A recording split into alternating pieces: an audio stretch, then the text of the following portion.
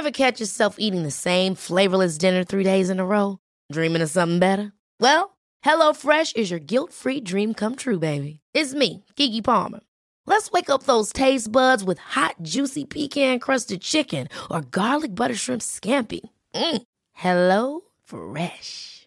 Stop dreaming of all the delicious possibilities and dig in at HelloFresh.com. Let's get this dinner party started.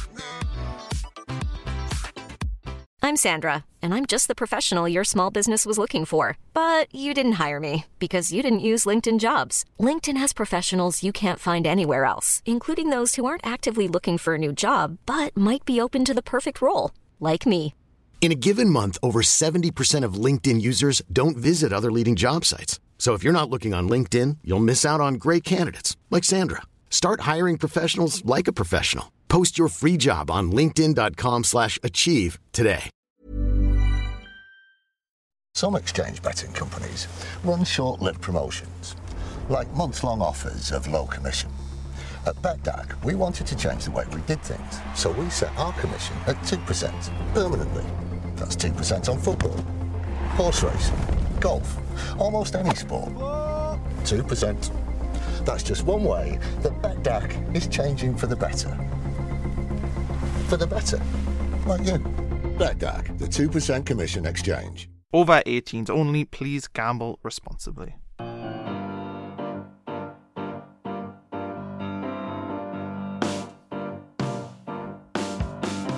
Hello, and welcome back to the Roker Report Extra podcast. You're with your host, Graham. We're currently celebrating 3 points, which has been a little while. Nice 4-2 win over Gillingham yesterday, which could have quite easily been 4-0. Very positive display. We all seem a little bit happier than we were maybe this time last week. But we're also mourning the loss of Connor Bromley, our podcast host. He's had a free transfer move to Sunderland officially, not to play up front, but to do media. Now, I've seen him play centre off, so I must be honest, I'm very much pleased that he's moved into media as opposed to the playing staff. But from me to you, Connor, bravo and well done. But moving on very swiftly, because now he's gone, he's dead to us, we can speak to our guest this week, which is Tom from the Gas Mask. So, Tom, you did us a favour yesterday. You got a draw with Portsmouth. How's things in Bristol? Yeah, good. Unexpected point at Pompey. We traditionally get thumped pretty much every time we go there. But we played really well, really well, surprisingly well. And we got quite a fortuitous penalty, which Johnson Clark-Harris tucked away nicely. The second one was a Stonewall penalty, which he then blazed over the bar and from what I've seen on Twitter into the back of the stand at the very back row. So yeah, if you've seen it, I don't know if you have, it's an absolute conversion. It's unreal. Haven't seen it yet, but now I'm kind of really, really wanting to. And I said you did us a favour. I didn't realise you'd missed a pen. Could have done us more of a favour. Should have taken the 3 points really. And actually it's a massive opportunity lost for us because everyone around us lost pretty much. I think Rochdale drew in the end, but everyone else around us was dropping points. So if we'd managed to tuck away that second pen, it would have catapulted us up to the heady heights of, I think, 17th. A little bit of daylight. Yeah. Yeah, it would have been. It really, really would have been. So I think we're a point clear at the moment, which obviously is squeaky bum. But yeah, big opportunity missed for us, I think. Especially when you've got, like you said, Rochdale for one, and Shrewsbury really struggling this season, and Oxford as well. So, I mean, last time you spoke to us, there was a change in manager. Literally, I think it was hours after Clark had went, we spoke to yourselves, and it was actually Jimmy who was stepping in for me. But nothing seems to have changed that much in terms of like league position. You're a little bit better off than what you were, but not much. So has it got better? Is it just the league position looks the same? It's definitely got better. Graham's come in, it's made us harder to beat. Definitely. He's kind of moved out a few of the players in January that needed to kind of move on a bit. Brought in a couple that have been fantastic. But the main thing is he's changed the system. So we were quite defensive under Darryl, like really quite bad. And we just kind of hoof it up to the strikers. We're playing a lot more through the wings now. We've got Alex Roblin from Shrewsbury, who's been fantastic on the right for us. And we just seem to be just attacking a little bit more, and it makes watching Ravers a lot better. But it does mean that we've picked up a lot more points. But our biggest strength is at the moment our defensive solidity.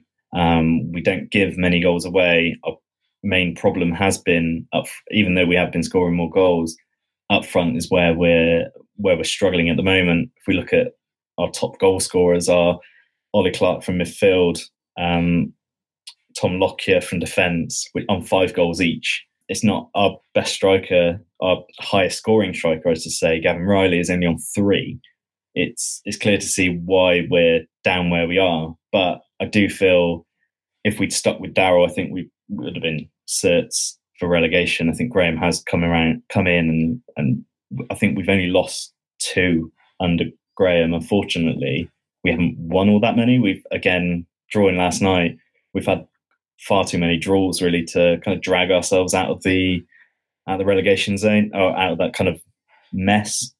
So we're kind of treading water at the minute, getting enough draws to kind of keep ourselves going, but we do need to start picking up the wins, and especially against teams around us is where we've really struggled to, where we think, brilliant, we've got like Oxford at home or Wycombe at home, we can really kind of do something here, like Shrewsbury at home a few weeks ago, and then we either lose or draw.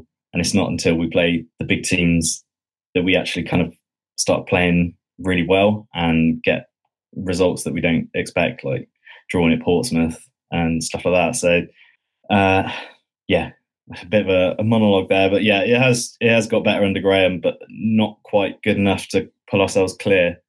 You mentioned a player before, Gavin Riley. Living in Scotland, I knew quite a lot about St Mirren last season, and I watched what they did. And so when Jack Ross came in with his assistant manager and with kind of the whole St Mirren setup, I looked at who he could potentially bring from his St Mirren team over, and there was a couple of people that stuck out. Obviously, you had Lewis Morgan, who's eventually ended up here as well.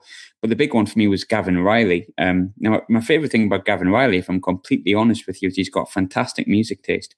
Likes all sorts of good music. If you listen, Gavin, yeah, cracking music taste. Big fan of Frightened Rabbit and whatnot. He's definitely a Scottish lad. But he hasn't really hit the ground running, and he did really well for St Mirren last year. He was their top scorer. He was basically Jack Ross's key man up top. So is it just a case of you don't play to his strengths, or has he been pretty poor? I think under Darryl, we didn't really get a look in, to be honest. We had Stefan Payne and Tom Nichols up top that were always played. And then when Darryl left, Graham started playing. We've got Jakubiak on loan from Watford, who played against you guys, actually, started up top. And that was the kind of first change of the kind of Graham era, was to drop Nichols and Payne. And it has paid dividends. So Riley is kind of down in the pecking order behind those guys. When he has got on, he has been lively. From what I've seen, he's kind of what I would think is an off the shoulder, kind of quite deadly finisher. We saw that against Southend when they played a suicidally high line, challenging, I think it was Nichols up on the near enough on the halfway line, both of them, and then Nichols kind of played it in behind for Riley. He ran through, bosh, under the keeper, no bother. He is really good in front of goal like that, and he seems quick. So the way that Graham generally has been playing him is in behind another striker, which has kind of been either Jakubiak or Nichols sometimes. So I don't really feel like we're playing to his strengths. But when he does kind of play off the shoulder, I feel like he's a lot better in that position. When I was looking at your team in general, I think it's quite obvious which players are going to be the players that will drag you out of it. I think for me, the one that really stood out, and the one that stood out at the Stadium of Light, was Ollie Clark. He's been there a long time. For people who may not be aware of Ollie Clark, what kind of player have you got on your hands there? So Ollie Clark is a combative midfielder. He is blood and guts, kind of like massive tackles, dives in a lot. But he's good on the ball as well, and he can drive from midfield. He scores he's our joint top goal scorer. So Yeah. he does score some good goals, and he doesn't ever score tap-ins. He always scores screamers from outside the box. So generally his goal build-up is get it deep in midfield, drive, shoot. And he can shoot on either foot. He's got an absolute traction engine of both feet, really. The only problem is that he will pick up quite a few yellows. I think he was suspended for last night. So he'll be available on Saturday. And he's got a bit of a temper on him. He tends to get probably 2 or 3 bookings a season for mouthing off at the ref. When I watched him, he kind of reminded me of like a less experienced Lee Cattermole. Like, he was a bit like a terrier, isn't he? So he gets kind of, I mean, you like it as a fan, don't you? But he doesn't half get stuck in, and I think he's on 10 bookings, like you said, he's suspended. So he's unfortunately back for the game on Saturday against us. But would you say he's your key player? Ooh. Yeah, he's been one of our best players this season. He went through a phase of kind of drifting in and out of games. He does this quite a lot, where one game he'll take it by the scruff of the neck and he'll play like a 9 out of 10. And then the next game he'll be anonymous. It's really infuriating. On his day, he is probably up there with the best in the league. So it's kind of difficult. It's going to see which Ollie Clarke turns up. Hopefully, having a rest will mean we get the amazing Ollie Clarke is going to bang it bings, but we'll see. You've got a defender as well, Tom Lockyer, I think I'm pronouncing that right, who was given his debut by our old manager, Chris Coleman, who, for all his failings at Sunderland, certainly knew how to build a good Wales team. And you mentioned before your strength is in defence. Does that come from Tom Lockyer, or would you say you've got something a little bit more superior next to him? So Lockyer is a funny one. Full Wales international. He is solid, and this season seems to be, so far, his best season for us, especially goals-wise. But he plays next to Tony Craig, who we got from Millwall. And, I mean, if he was on FIFA Aggression 20, he is an apps. He's a bit of a menace. He's quite short, though. The both of them are quite short. Locks is under 6 foot, I believe. And Craig's shorter than that. So height is where I think those two struggle. But generally, in the past, we've seen the best from Locks when he is next to a big centre-back. We had Mark McChrystal for quite a few years, and those two as a defensive pairing were absolutely fantastic. Last season when Craig came in, we were a bit worried about, the lack of height, really. But this season, they seem to have just kind of sorted it out. And they've been really, really solid. I can't really make any complaints about them at all. And going across the back four, at right back, we've had James Clarke, who traditionally is quite a utility player. He'll play anywhere. He'll do the washing up in the kitchen. He'll rewire your car. Like he'll just do anything. We've all got one of them, don't we? Yeah. But he's been really, really solid at right back, and then at left back, probably one of Daryl's best signings. And fortunately, never really got to see him play because we signed him when he was injured. Tariq Holmes-Dennis. We got him from Huddersfield, and he was injured until after Christmas, I believe. He started out playing for us on the left wing, scored against Walsall. He's an incredible player. Now he's back at left back. He is a class above, and if he can stay fit, we're going to struggle to keep hold of him in the summer for sure. You were talking about how the defence is your main strength, pretty much, and it's you can see just by reading the statistics, the story does kind of tell itself a little bit based on how many goals your strikers have. But what kind of centre forwards does your defence struggle against, or what kind of teams does your team struggle against? Do you struggle against sort of long ball and aggressive, or more football based teams? I'd say more football-based teams.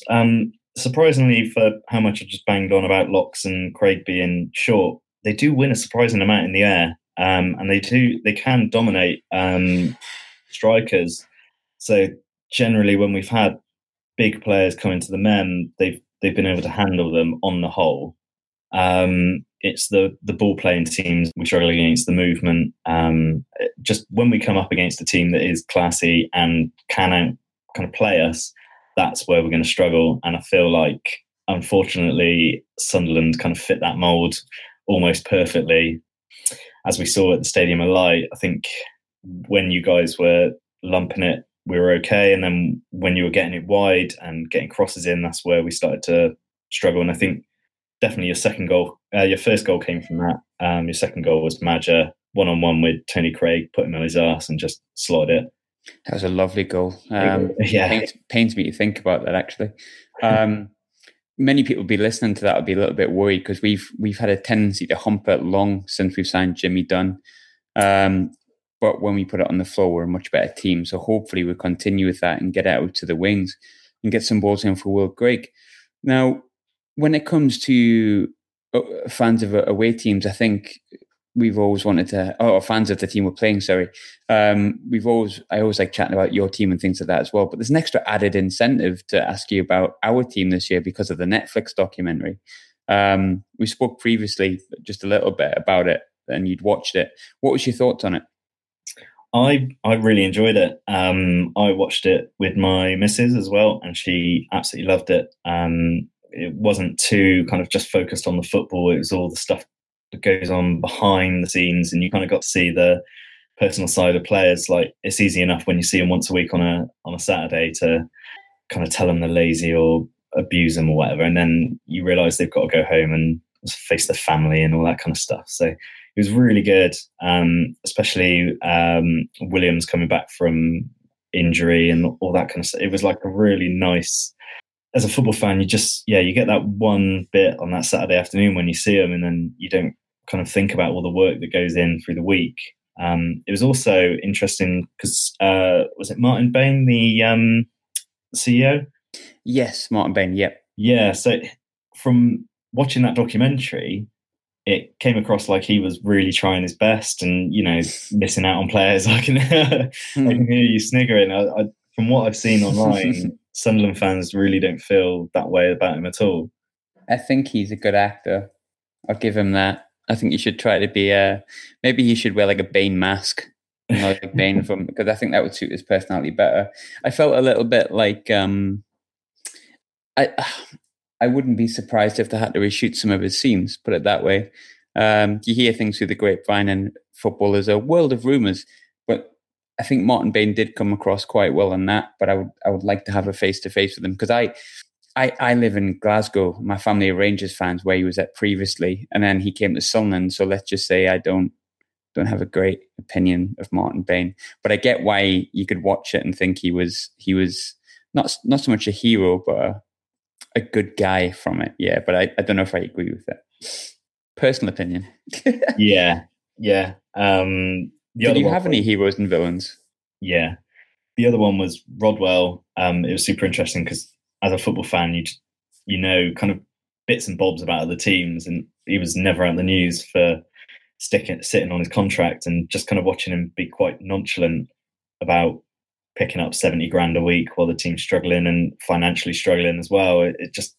It was that side of players that you don't really get to, well, you don't really want to think about, that to a lot of them is a job. They're paid, they come in, they train, they play, hopefully, and then they go home. It is a job. And whereas I want to think, and every football fan wants to think, that every player playing for your team is privileged and like really grateful for the chance, but a lot of players don't see it like that. He certainly didn't. You said about him playing and going back home. I don't remember him playing ever. But was it? You mentioned Johnny Williams before. It's funny how the TV show, it was different, like I say, from a supporter's perspective, but there is like a heroes and a villains thing going on with it. You've mentioned a couple of the villains in my eyes, Bain and Rodwell. Was any heroes that when you watched that you thought, I really want him to do well? I've got a little bit of a soft spot for Catamol, actually. Good. Lee Barry is loved here. Don't let anyone tell you any different. Same as Ollie Clark, kind of the players that, have black boots, tuck their shirt in, put everything into a tackle. even if, they do get suspended 3 or 4 times a season. Those are my favourite players, absolutely favourite. Yeah, same. And Cattermole's not the player he was 5 years ago, don't get me wrong. And I criticise him as much as many people, but I love Lee Barry Cattermole, just the way it is. He gets the full pronunciation, Cattermole's still part of the team, of course. He feels like he's been part of the team forever because he has. He's entering his testimonial year. He scored his first goal at the Stadium of Light last night against Gillingham. His first ever goal at the Stadium of Light. All of his goals have been away, and there haven't been many of them. But in terms of danger men from Sunderland side, is there 3 players that you would pick out that you're worried will damage Bristol Rovers at the weekend? Well, I can name 11 probably. I think obviously Grigg, McGeady, and Honeyman. I think Honeyman mostly from the documentary, I have to say. Actually, I quite liked watching him, but the other 2 from their big names, and they do worry me. I think from the away game, I think was it your left? Was it Gooch? Sorry, interesting name. Very drunk that day. I got my top off, which wasn't a great idea because it was like -2 or something. It was very cold. It was that day. Ridiculous. It bit into you that day. Actually, I remember that really, really well. It was horrible that day. It was super cold. That was a rookie move, Tom. Rookie move. Yeah, absolutely. We came out of the stadium and we had ice rain. Yeah, it was. Yeah, I didn't even know that was a thing. Oh yeah, you have it up here. Yeah. We don't get it down here. Oh my god, it was like I was getting stabbed. Yeah, it is. I mean, that day was exceptionally cold. It was actually horrible. And if I remember rightly, I don't think Cattermole was playing that day. I was going to say Cattermole was in short sleeves, but which would be testament to him, wouldn't it? The game up at the Stadium, like Madja played really, really well. I don't know if I want to sort of mention Madja too much because he's now gone, but were you surprised that he went in the January transfer window from the outside looking in? Yeah, it was a bit of an odd. From the outside looking in, it was a completely odd move. You got a team where you're playing constantly. He's young lad, scoring goals. You kind of think, why would you want to move anyway? But then to kind of make what feels like a bit of a sideways step, because I mean, you guys might get promoted, might not, but odds are looking good. You think if he can carry on as he is, fire you into the Championship, and then test himself there, and with the kind of money that comes with it and that stuff, you think stick around for until at least the summer. You mentioned Gooch before, and I really rudely cut you off. He's been off form for us a little bit. It is his first real full season where he's playing weekly. What was it that impressed you about Lyndon Gooch? Because I mean, we love him here. Like he's come through our academy. His crossing, really, I thought his deliveries in were just really, really good. Caused us lots of problems. Like I was saying earlier, when you were lumping it, it didn't really kind of cause us any problems whatsoever. It was when it was going out wide when it really started to trouble us. And I think, his deliveries he looked really good from where I was sat. He's been, like I say, a little bit off form recently, but he's probably likely to play on Saturday due to, I think, the fact that Maguire's got quite a bad injury, from what I'm hearing. Big thing for me, and I asked you this question before. So we're playing each other in the Checkatrade Trophy semi-final. We really, really, really, really, really, really want to get to Wembley because we like Wembley and we don't have a great deal of success. But what would be more important to you, winning on Saturday or winning the semi-final, and why? So for me, definitely the league. I think it's bigger anyway. I think you should be prioritising League One survival over the Checkatrade. I think in normal circumstances, I think we should. But in the circumstances we're in with the Checkatrade, with the under-23 teams in there, I don't care about the competition. I wish we weren't this far into it, to be honest. I think having the under-23s in there is quite insulting, frankly. The reasons that the EFL have given around helping the England team, giving these kids experience, for fans to be able to see the players of tomorrow, it's all just bollocks. I can't see it helping the England team. Like when you've got foreign and overage players in the competition, that's not helping the England team at all. It's helping those players get back from injury or giving them experience, but it's not helping England, which is kind of one of the main tenets, which I've noticed in the last kind of couple of seasons. They've silently dropped that big benefit of the competition. So the only kind of good thing about it is that potentially it's brought in a bit of revenue, but I'm not a massive fan of it at all. And I really, really don't want us to be in it. I know there's a lot of gassheads that will disagree with me, and if Rovers were playing in the street, they'd watch from the pavement kind of thing, and they'll go. And if we get to Wembley, they'll go. I know Max, who you spoke to last time, he's kind of having a bit of a moral quandary about it. I won't be going 100%, but I do worry that we would take a lot.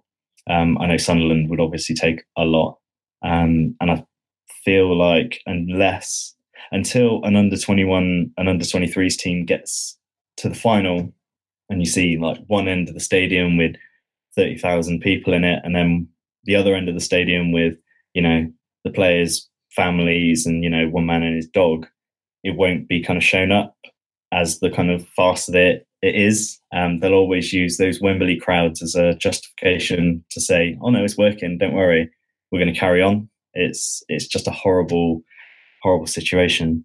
Yeah, it's absolutely stupid. I mean, when we got to the quarterfinals, we were just talking, among friends. I said, "Oh, Man City look pretty good. They've knocked Barnsley out. They've knocked Rochdale out," and it was just like they're knocking some teams out. If we were playing Bristol Rovers in the semi-final, but the chance was to play Man City under 21s in the final, I think I would go. I don't think I'd be too excited about playing an under 21 team in the final. I'm very pleased it's got to the point where we're playing Bristol Rovers and one of Bury or Portsmouth. That makes me feel like we're beating an actual team to win a tournament. I'm very pleased we've been the team that's the fans may not have boycotted it, but the team certainly is enjoying dispatching of the under 21 teams. Newcastle under 21s first, and then Man City. So we're having our own little part of the boycott. But I know there'll be a lot of Sunderland fans listening to it who would feel quite alien to the fact that you wouldn't go. Bristol Rovers in a final, and I understand that, because to me, I'm the fan that's, as you said, if we were playing in the street, I'd watch from the pavement, But do you understand Sunderland's viewpoint and why we're not boycotting it? Can you? Because a lot of fans don't. Yeah, I can understand it. I think there's from other teams, and actually from Rovers fans as well, I feel like there's maybe the perception that because Sunderland aren't going to be in League One for very long, that they don't really feel as attached to the Checkatrade, formerly known as the JPT kind of thing, that lower league trophy that is kind of ours. Does that make sense? Yeah, no, that totally makes sense. Yeah, 100% get it. I mean, I think we're here on, in inverted commas, merit, but I understand where you're coming from. It's the first time we've been in it. Yeah.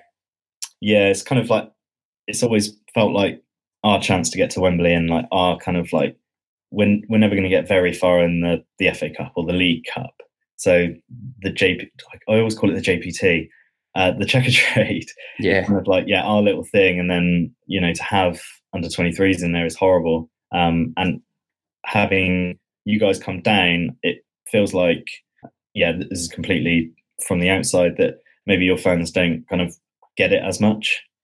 I understand where you're coming from. I do know what you mean. There will be people that disagree with that completely, but I think you mentioned something before. It's not fair to have Man City under 23s or under 21s, whatever it may be, with a chance at winning, getting to Wembley, or could stop getting a team like Bristol Rovers getting to Wembley. I know they haven't this term, but they could have done. They've stopped Barnsley getting potentially to Wembley this year, and that's not fair, because Sunderland win the Premiership for 10 years. We don't get to Wembley very often. Bristol Rovers probably don't get to Wembley very often. And when you get there, you want it to feel justified. So I do understand where you're coming from. I would basically go because it's Sunderland at Wembley. We're probably, hopefully, with the ambitions that we have, not going to be in League One any longer than we want to be. I think it's not as easy as some people think it's going to be. Certainly our fans don't feel that way recently. But I think if we had been in the trophy for like maybe as long as you'd have, I can understand the viewpoint massively. You've probably been going every single sort of cup game and thinking it's a chance to get to Wembley. It's Johnson's Paint trophies. It was a good final to watch. Like there was teams getting to Wembley and it was a chance for inverted commas smaller clubs to get to like a showpiece trophy. Whereas now, is it a showpiece trophy if there's basically 16-year-old kids in it? No, not really. Yeah, and you kind of have to kind of think about what's in it for them as well. Because if you are a 16, 17-year-old playing in, say, the Man City team, you're playing, like you said earlier, kind of Guardiola style football. You're not getting that kind of real football experience. The kind of, you're playing alongside players who are playing for their careers, they're playing for their contracts. And, you're getting kicked up in the air every week and you're getting people yelling at you and all that kind of stuff. It's all quite nice. It's just like a nice way to play men's football rather than going out on loan and living a professional footballer's life. Yeah, having to wash your own kit, having to play centre-half alongside a guy who needs to win so he gets his win bonus so he can afford his mortgage. That's what kind of League 2, League 1 can be. 16-year-old playing for Man City, playing in triangles. Yeah, I get the viewpoint. But I think, and I'm coming from a fan's perspective completely as opposed to a professional's, but I think you're right. I think if you want to progress in football, I think the mental aspect of going and play for League 1 or League 2 teams massive. I don't think playing in the Checkatrade Trophy benefits them at all. And I'd be a lot happier if Sunderland had got to Wembley beating all League 1 or League 2 teams. Yeah, absolutely. Without a doubt. Moving back to Saturday, we've discussed a little bit about the players you're worried about. We've discussed a little bit about the team and what you think. What's your prediction? I'm going to go with a tight 1-0 Rovers win. That's probably more my heart than my head, to be honest. But nah, you've got to go with the heart. Got to go with the heart. I'm going to go on the flip side. I think we haven't had a clean sheet for a while off the top of my head, and we haven't had a cheeky 1-0 win for a while. I think it's been since New Year's Day, since we beat Blackpool, I think. So I'll take 1-0. I was going to say 1-0 Will Grigg, and then I had such a determination not to say up the ticks directly after that video. I love that video. But yeah, I think we'll go 1-0.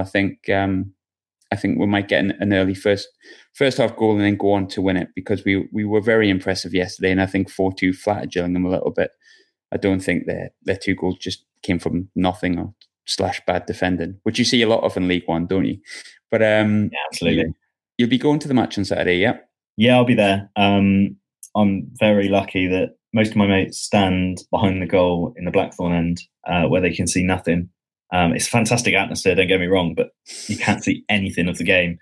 I sit in the posh seats with all the prawn sandwich brigade. I'm like right on the halfway line, so I'll get to watch. At least you admit it. yeah. No, it's a lovely view. It really is, but it's terrible for atmosphere. It really is.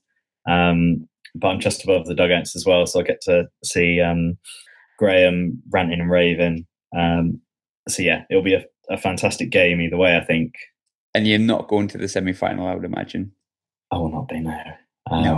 No, I will probably. I gotta be honest, I don't even know when it is. I don't really pay attention to the fixtures, and I'll find something to do.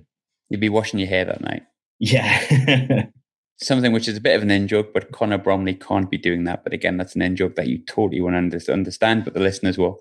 Anyway, nice chatting to you, bud. I don't wish you luck on Saturday. I don't wish you luck on the Checkatrade. Of course I don't. That's only fair. But I do wish you luck for the rest of the season. I thought away from the football side of things, off the top of my head, I was discussing with one of my mates about best away atmospheres this season at the Stadium of Light, and I think Bristol Rovers were definitely up there. So you've got, if you needed it, my full respect. I think you were fantastic away full, and I think you really got behind the team, especially considering you lost your manager a few days beforehand and got beat. So I do wish you luck for the rest of the season, especially if you can continue to get draws against the likes of Portsmouth, Barnsley and Luton. That would be fantastic. Even if you can beat them, thank you very much. Yeah, I think we've got Barnsley on the last day of the season, actually, so that could be interesting.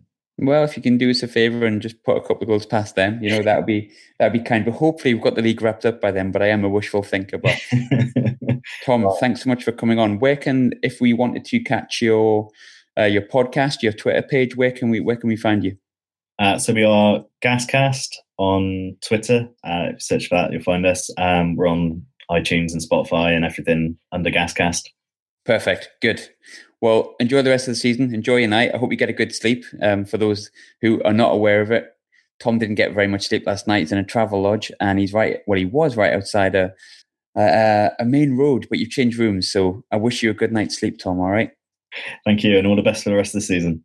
Thank you very much, Tom. Have a good one. So there's another end of the Woke Report Extra podcast. Thanks very much for checking in again, as always. If I sound a little bit hoarse, it's because it's my third podcast of the day.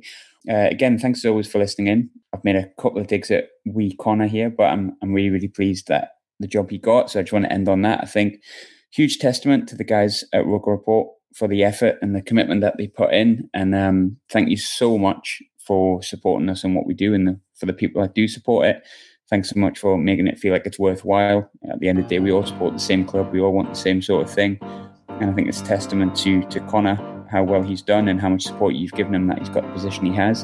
And I wish him a massive amount of luck. But yeah, on to more important things. 3 points on Saturday would be just nice, especially after the back of that win yesterday, which I thought was thoroughly impressive. Onwards and upwards.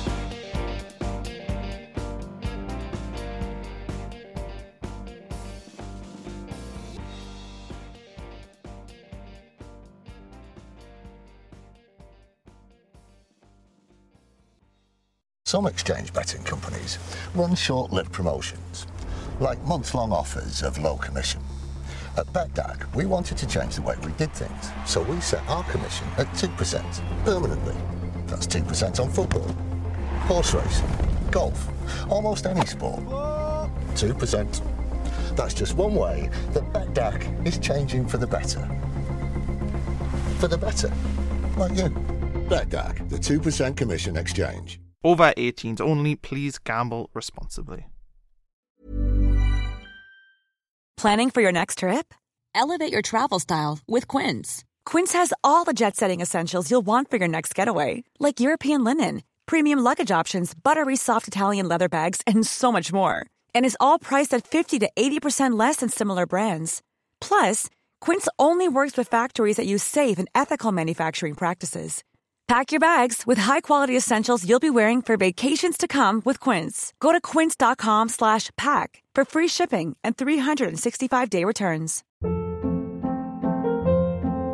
Hold up. What was that? Boring. No flavor. That was as bad as those leftovers you ate all week. Keke Palmer here. And it's time to say hello to something fresh and guilt-free. Hello Fresh. Jazz up dinner with pecan-crusted chicken or garlic butter shrimp scampi. Now that's music to my mouth. Hello Fresh. Let's get this dinner party started. Discover all the delicious possibilities at HelloFresh.com.